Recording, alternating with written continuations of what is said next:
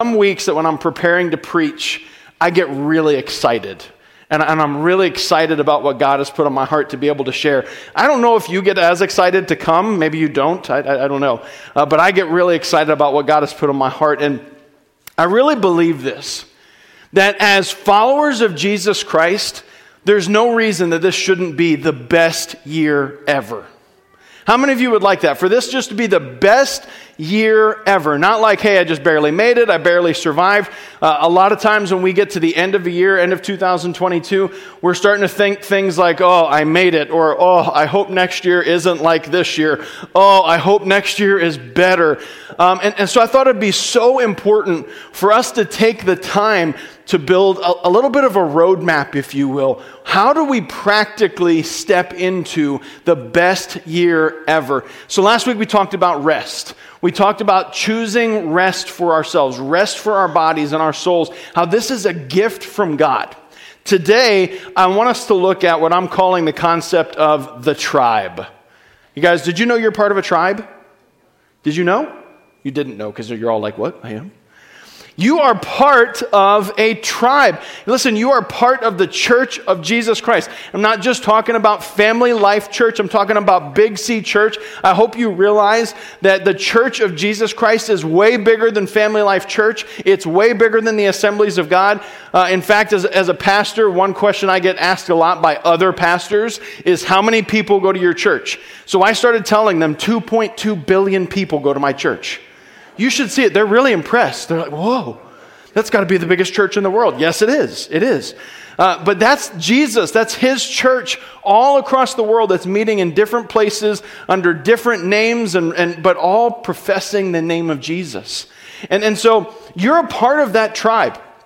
But I also want to submit to you that you're a part of a lot of other tribes as well, which is what I really want to focus on today. What is it about us that is so distinctly different as we look at these tribal concepts? And if I can, just like for some of you are like, I don't know if I'm believing this whole tribe thing. Believe you me, it's true, okay? Let me give you some examples of your tribe here in Western Pennsylvania. We are the only people in the world who look at a group of people and say, yins. And I don't do that. I said we to be nice. Okay, forget it. You know, you go a little bit to the west, and people will say, y'all. You go a little further south, and they will say, all y'all.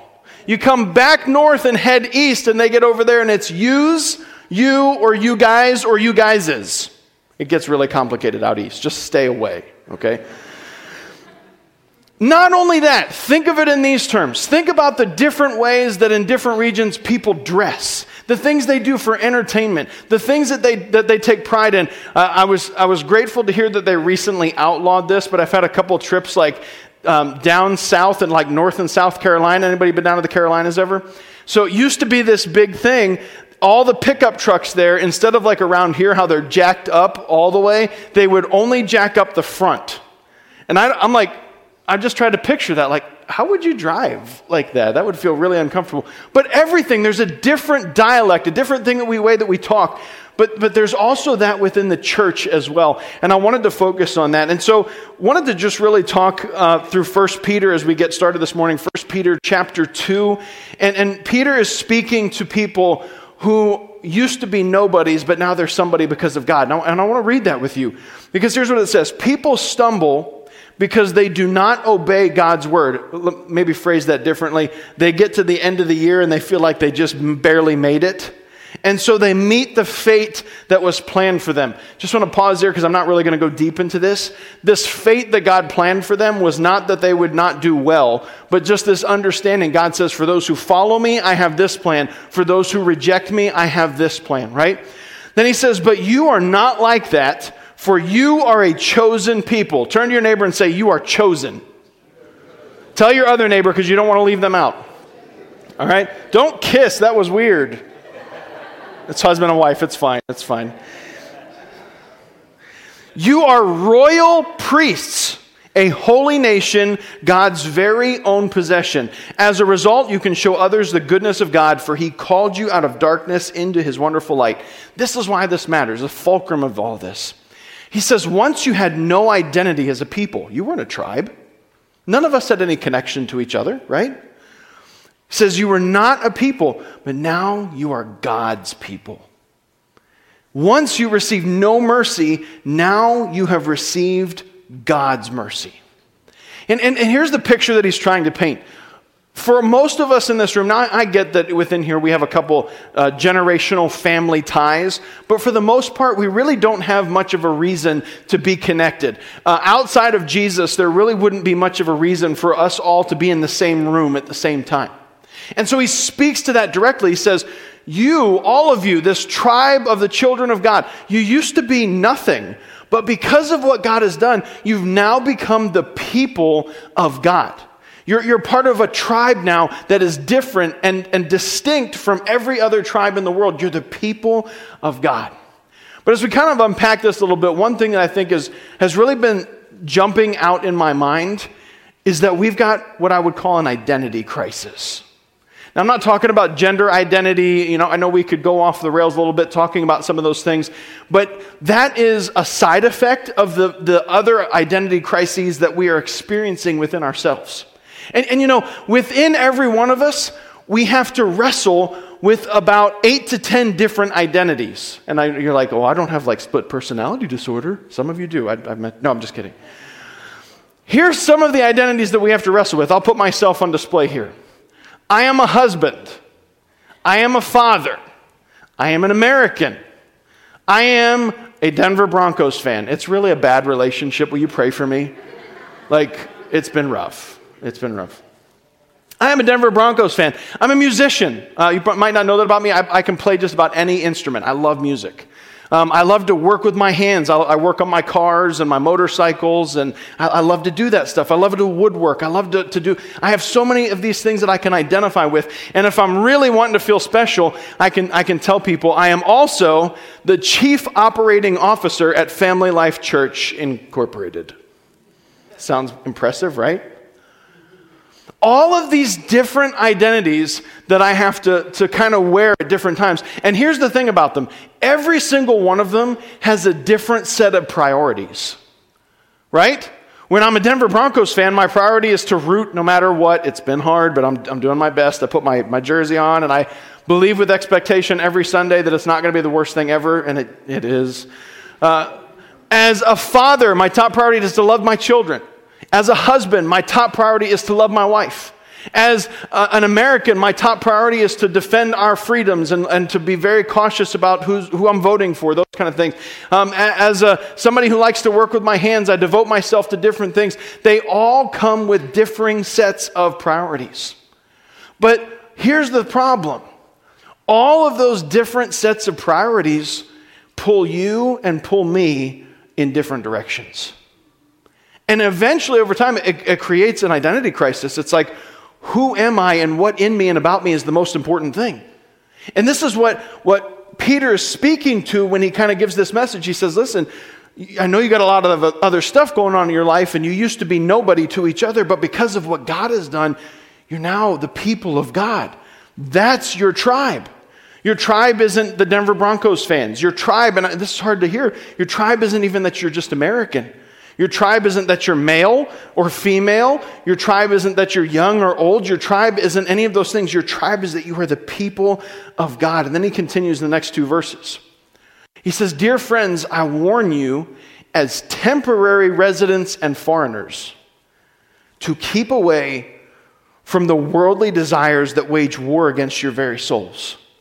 Be careful to live properly among your unbelieving neighbors. Then even if they accuse you of doing wrong, they will see your honorable behavior and they will give honor to God when he judges the world. He says you've got to be careful about something. What is it? Here's what he says to be careful about. You shouldn't look like the other tribes in the world.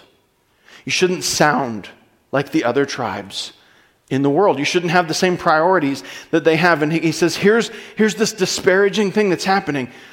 You're giving in and pursuing the same things that they're pursuing, and over time, it's beginning to wear you out.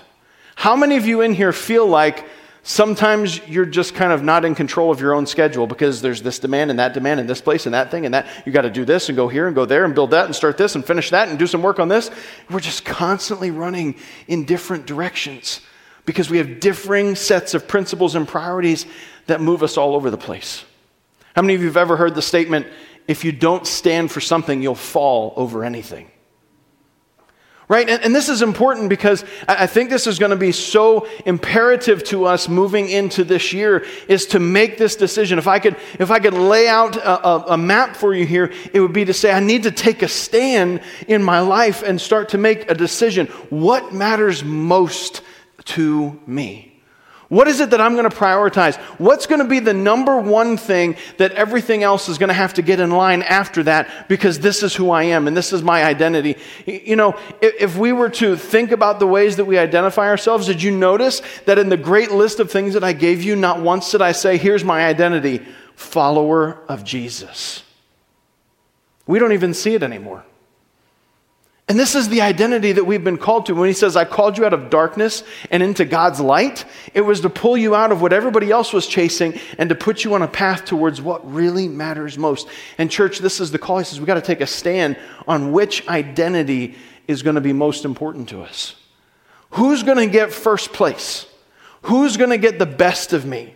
Who's going to get the leftovers? Because can we be honest? Let's just be really brutally honest sometimes. Sometimes we give God the leftovers. Is that fair? Sometimes we give God the leftovers. Why? Because we've got a whole bunch of other priorities. We're a part of a whole bunch of other tribes. We're pulled in a whole bunch of different directions. And he says the more you're pulled in those things, the harder it's going to be for you to stand firm on and be resolute about what matters most. In the book of James, we see this come out in James chapter 1. James is giving some instruction to the early church, and really he's trying to reach the Jews who had not accepted that Jesus was the Messiah. But he's telling them, he says, listen, you can't just be hearers of the word, you've got to be doers of the word. It's not enough to just listen. You know, we kind of touched on this last week because in Jeremiah chapter 6, when God is giving, and you'll see this heading in your Bible if you go back and read it right before verse 17, it's the final warning to Israel. It's the last, he's like, I'm not going to say any more after this. I'm sure you've had a conversation with maybe your spouse, and they're like, I'm going to say this, and I'm not saying anything else after that. How many of you know that was not the last thing they were going to say? He says, go to the crossroads and look for the godly way, and then walk on that path. But you say, no, we don't. That's not the road we want. That's not leading to where I want to go. That's not fulfilling I don't feel satisfied walking down that road. I don't want the godly thing. But here's what James 1 verse 6 and 8 says. He says, do not waver. For a person with divided loyalty is as unsettled as a wave of the sea that is blown and tossed by the wind. Such people should not expect to receive anything from the Lord.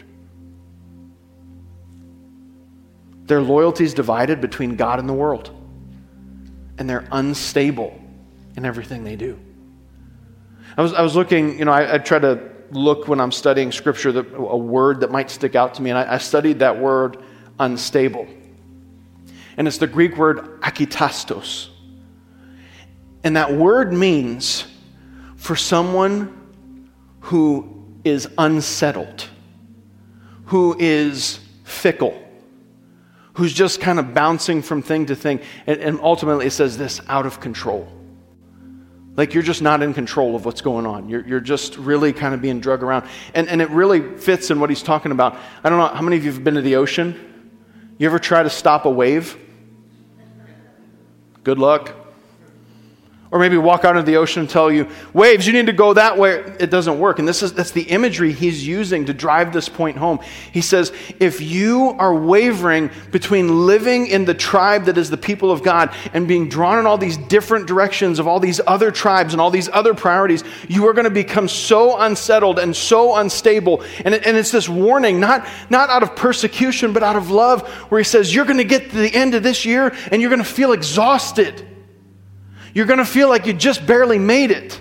You're going to be looking at next year and thinking just like you did in 2022 and 21 and 20 and 19 and 18 and all the way back to whenever you were born and started to realize some of these things. I hope next year is better.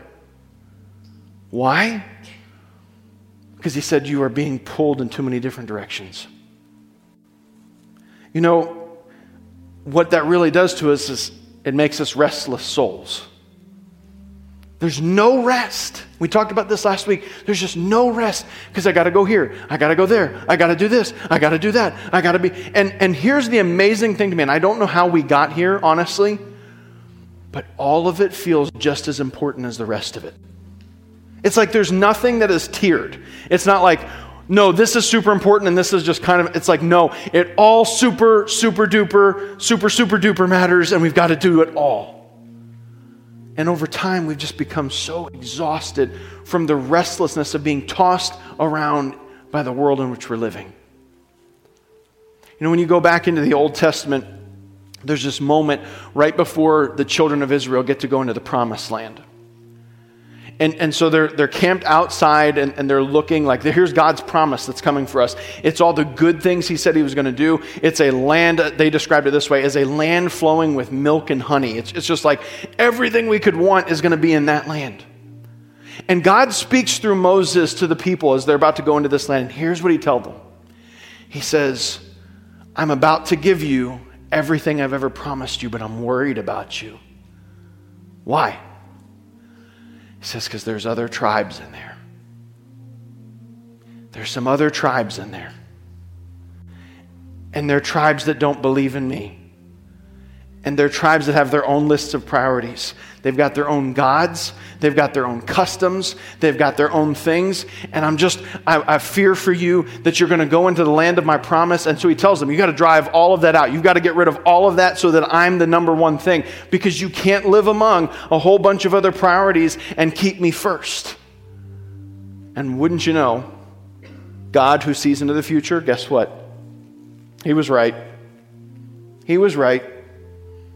And so Israel goes in there, and the best way I can describe it is they kind of conquer the Promised Land. They didn't do everything God said to do, and they left some of those other tribes. They let them hang around. They let them be there. And over time, it became their downfall. And they started to marry into those other tribes and chase after their customs and worship their gods and do their things. And eventually, Joshua, who's the next leader for Israel, at the end of his life, he has to stand before Israel, and it's a quote I'm sure you've seen on a plaque somewhere. But he tells all the people, he says, listen, we are surrounded by tribes. We are surrounded by differing priorities. We are surrounded by different goals and different opportunities in different directions. And somewhere in all of that, there's God. And he says, but you're going to have to make a decision. Choose you this day. Who are you going to serve? And then he makes this statement. He backs up from all of them. He's like, I don't know about yins or y'all or you guys or yous guyses or you. He says, I don't know about you, but I know this. This guy and his household are going to serve the Lord. This guy and his household, they're going to serve the Lord. I'm not going to chase everything else that everybody's chasing. And listen, it's never been more of a militaristic effort at any time in history than it is right now to just continually draw us in different directions. And I really feel like if God could look at us in this year, in 2023, if he could stand up here himself and have a conversation with you, he would say this to you. There's a lot of tribes out there. There's a whole lot of tribes out there. There's a whole lot of things you could choose.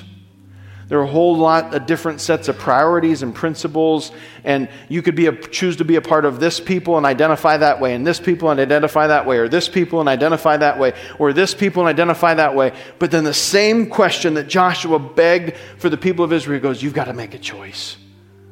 Who are you going to serve? Who is going to get number one? Who is going to be the top priority behind which every other priority has to bow down and get on its face and say, nope, Jesus first. Nope, Jesus first. can't, Jesus first. Won't, Jesus first. That's my tribe. He says, you were once not a people, but now you're the people of God. So don't chase after what the world chases after, because if you do, it's going to wage war on your souls. You're going to get to the end of 2023. You're going to feel just as tired, just as weary, just as spent, drawn in every direction, pulled by different priorities, wondering how you made it through, and once again, oh God, I just hope next year's a little better. I just hope next year's a little better. Church, who are you going to serve this year? Who's going to be your tribe in 2023?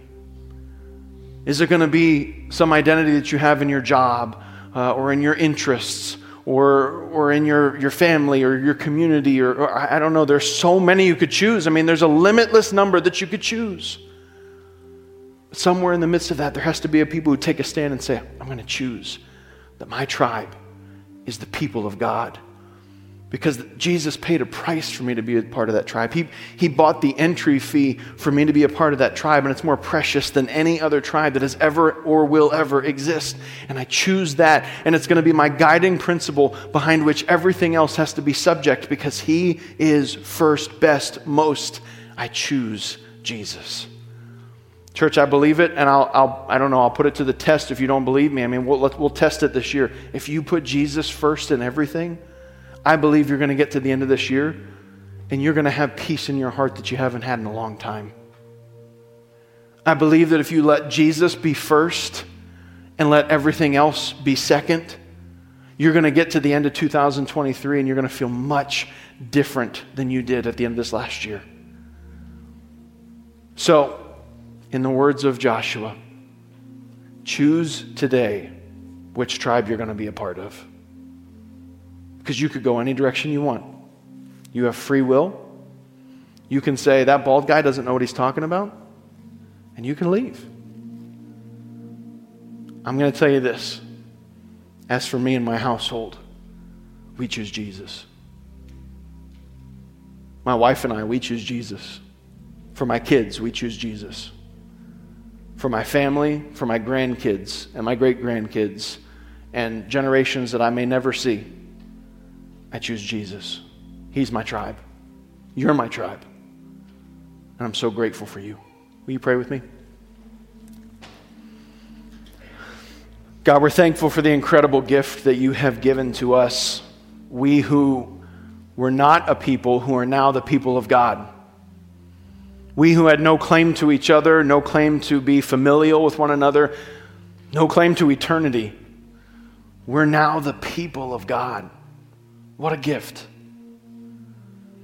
And Lord, I pray that you would just let this be a sobering moment for every single one of us. This moment of the crossroads that you described to Israel in Jeremiah chapter 6. Which way are you going to go? What are you going to choose at the beginning of this year? Are you going to choose to just keep doing what you've done and getting the same results you've gotten? Or are you going to choose something different this year? Are you going to go back and choose the godly way and walk in it and go for it? God, I pray that there wouldn't be condemnation in that there'd be freedom in it, that there'd be joy in it, that we have the opportunity to follow after you. And God, help us. We are drawn in so many different directions. We are pulled by so many priorities. And in the midst of all of that, you've just become one of the priorities. We haven't put you at number one. Would you forgive us for that, Lord? Forgive us for giving you our leftovers sometimes. Forgive us for withholding from you completely because there was nothing left. We want to make room for you, Lord. As we're in prayer this morning, I just want to ask if you're here and maybe you can identify with that. Like I feel pulled in a lot of different directions by a lot of different things. But I want to choose to put God first. Can I just ask you to slip up a hand? Guys, I want to pray for you this morning. Yeah, thank you. Yep, hands all over the room. Thank you. Can I ask you to stand with me as we get ready to close out together in prayer? Listen, can I tell you something? you are not alone. The struggles that you face, the tensions that you feel, the ways in which you sometimes just feel like you're just not enough and you're barely making it and barely surviving, you're not alone. You're not alone. It's a mutual struggle that we feel. But listen, there's hope in Jesus because he's given us the opportunity to choose one set of priorities and principles that would guide and govern our lives so that we could be the tribe, the people of God. And I want to pray that over you this morning, that God would give you the opportunity to make that decision in the beginning of this year and to see the fruit of it as this year unfolds. So God, I just pray right now for every person in this room who raised their hand, those who are watching us online, Lord, that you would just move supernaturally in this moment in the hearts of your people. God, we grow weary by all of the tension and the pulling and redirection. Help us to choose you first. God, we want to put you at the first place in our lives to be the best part of ourselves, the best part of our family, the best part of our marriages, the best part of our relationships with our children and our extended family and our co-workers and even some of those groups that we've been a part of. God, would you be the best part of those things? And just give us this moment of sobriety where we realize that we can't chase after all of it. We can't be a part of every tribe and say we're also a part of the tribe of God. But Lord, to make that decisive move that says, as for me and my house, we will serve the Lord. That's the tribe I choose. God, I just pray that over each of us, Lord, and I pray that you'd guard it and protect it because it's not an easy decision. Give us eyes to see the things that are pulling us away and drawing us away. Give us eyes to see and the boldness to just say, no. No, I won't be pulled away. I choose Jesus. God, I pray that you'll be with each of us as we go today. Remind us that we're missionaries to the world to which we've been called, to reach those tribes, to reach those nations. We make room for you to do what you want to do, Lord. And we give you all the glory in Jesus' name. Amen. Amen. Church, love on your tribe. Love on your tribe today. Love on each other. Encourage one another. Lord bless you. Our prayer team will be up here at the front. If you need prayer this afternoon, they'd love to meet with you. But love on each other and encourage each other in Jesus.